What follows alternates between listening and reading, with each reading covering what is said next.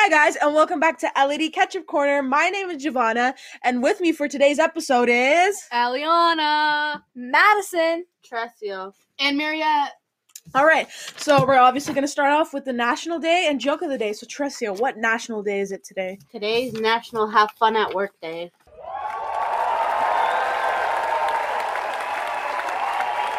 All right, so why do fish live in salt water?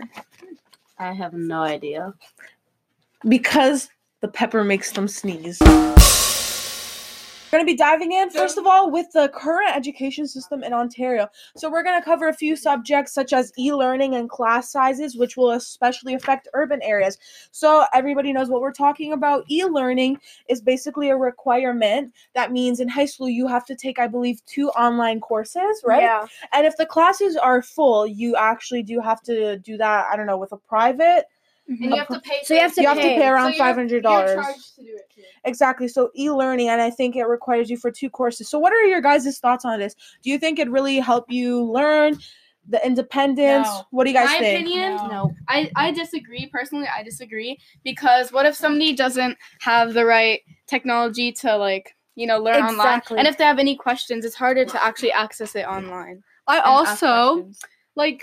I also disagree because I feel like if you need individual help, Yeah. online courses won't exactly help you out there. And the cost, some people there's the courses are full, so they have to get a private learner, which can cost a lot of money, and some people don't have that money where other courses are free. And also, like Mariette said, what if you some kids don't have Wi-Fi or internet, let alone they don't even have a computer or anything to do the course Yeah, on? and especially if you can't afford it, we don't want people forcing you. We don't want the school council to force you to have to buy. Yes. More technology. In my opinion, e-learning fosters independence, but at the same time, I don't really agree with it. I think it'd be better for the teacher-student relationship in a classroom, and I think students learn better that way. And of course, you have to take into account the technology and the price. So that's our thoughts on e-learning. What about class sizes? What do you guys think? Do you think that's going to negatively impact us? What's going on? I think it's going to negatively impact us because that way there's more students and the teacher can't really get around to help as much students that way.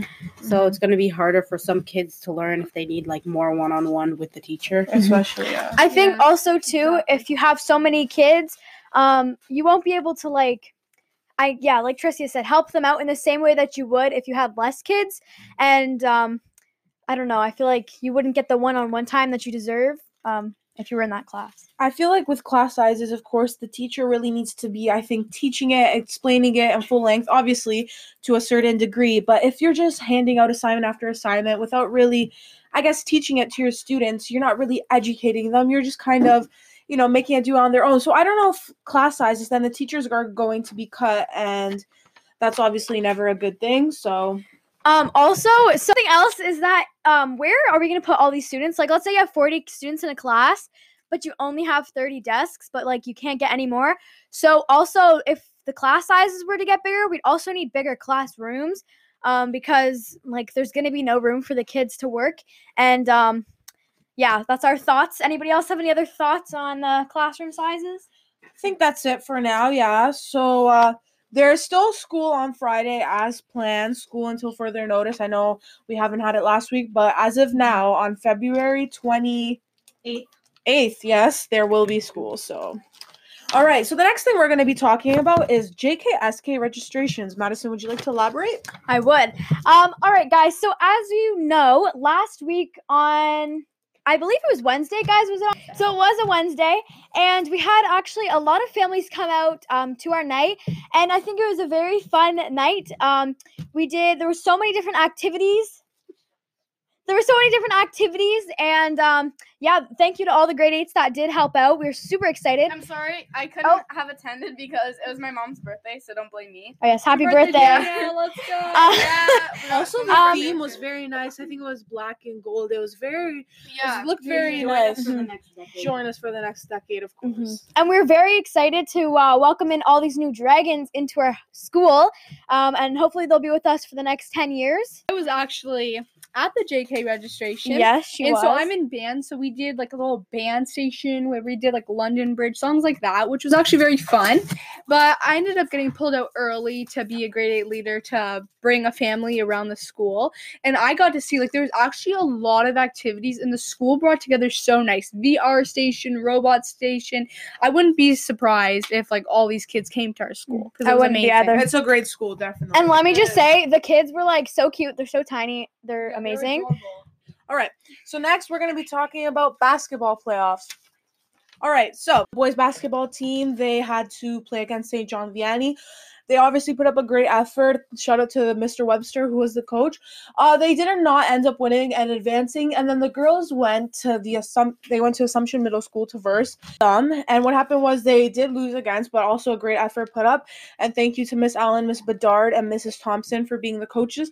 We've really had a great season, and from experience and my perspective, I can really say about the girls team that I've really seen the improvement and that we've had thanks to our coaches and thanks to our hard effort. So next thing we're going to be talking about is dance.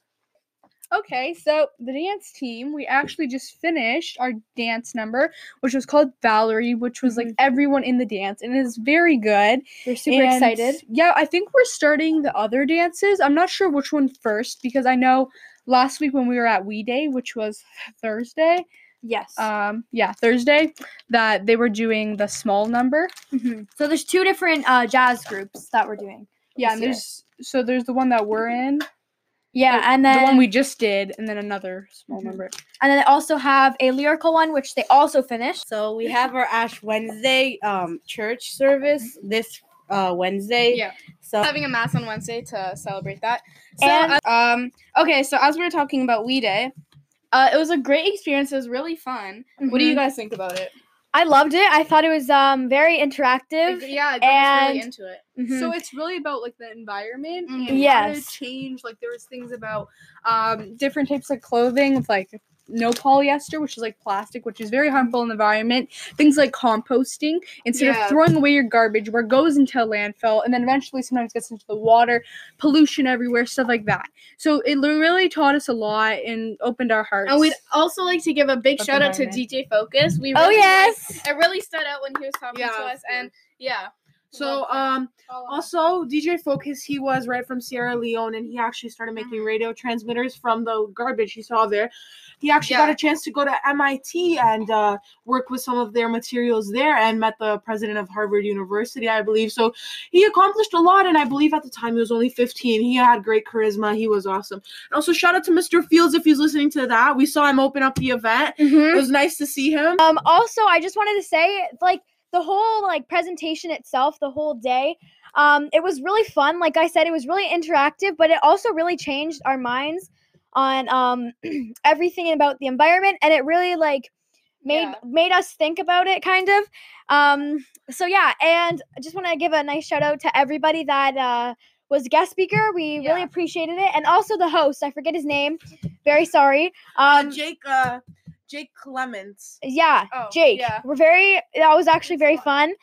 And Also, yeah, if we had a you great If day. you guys want to follow them on Instagram, the only one that I know is DJ Focus. So it's his name is actually Kelvin Doe. So it's KELVIN and then a B and then DOE. Make sure to go follow him because he follows back. Yes. Yeah. So next we'd like to talk about grad pictures. So tomorrow are grad pictures. Who's excited? I am. Oh, also, if for the Muskoka,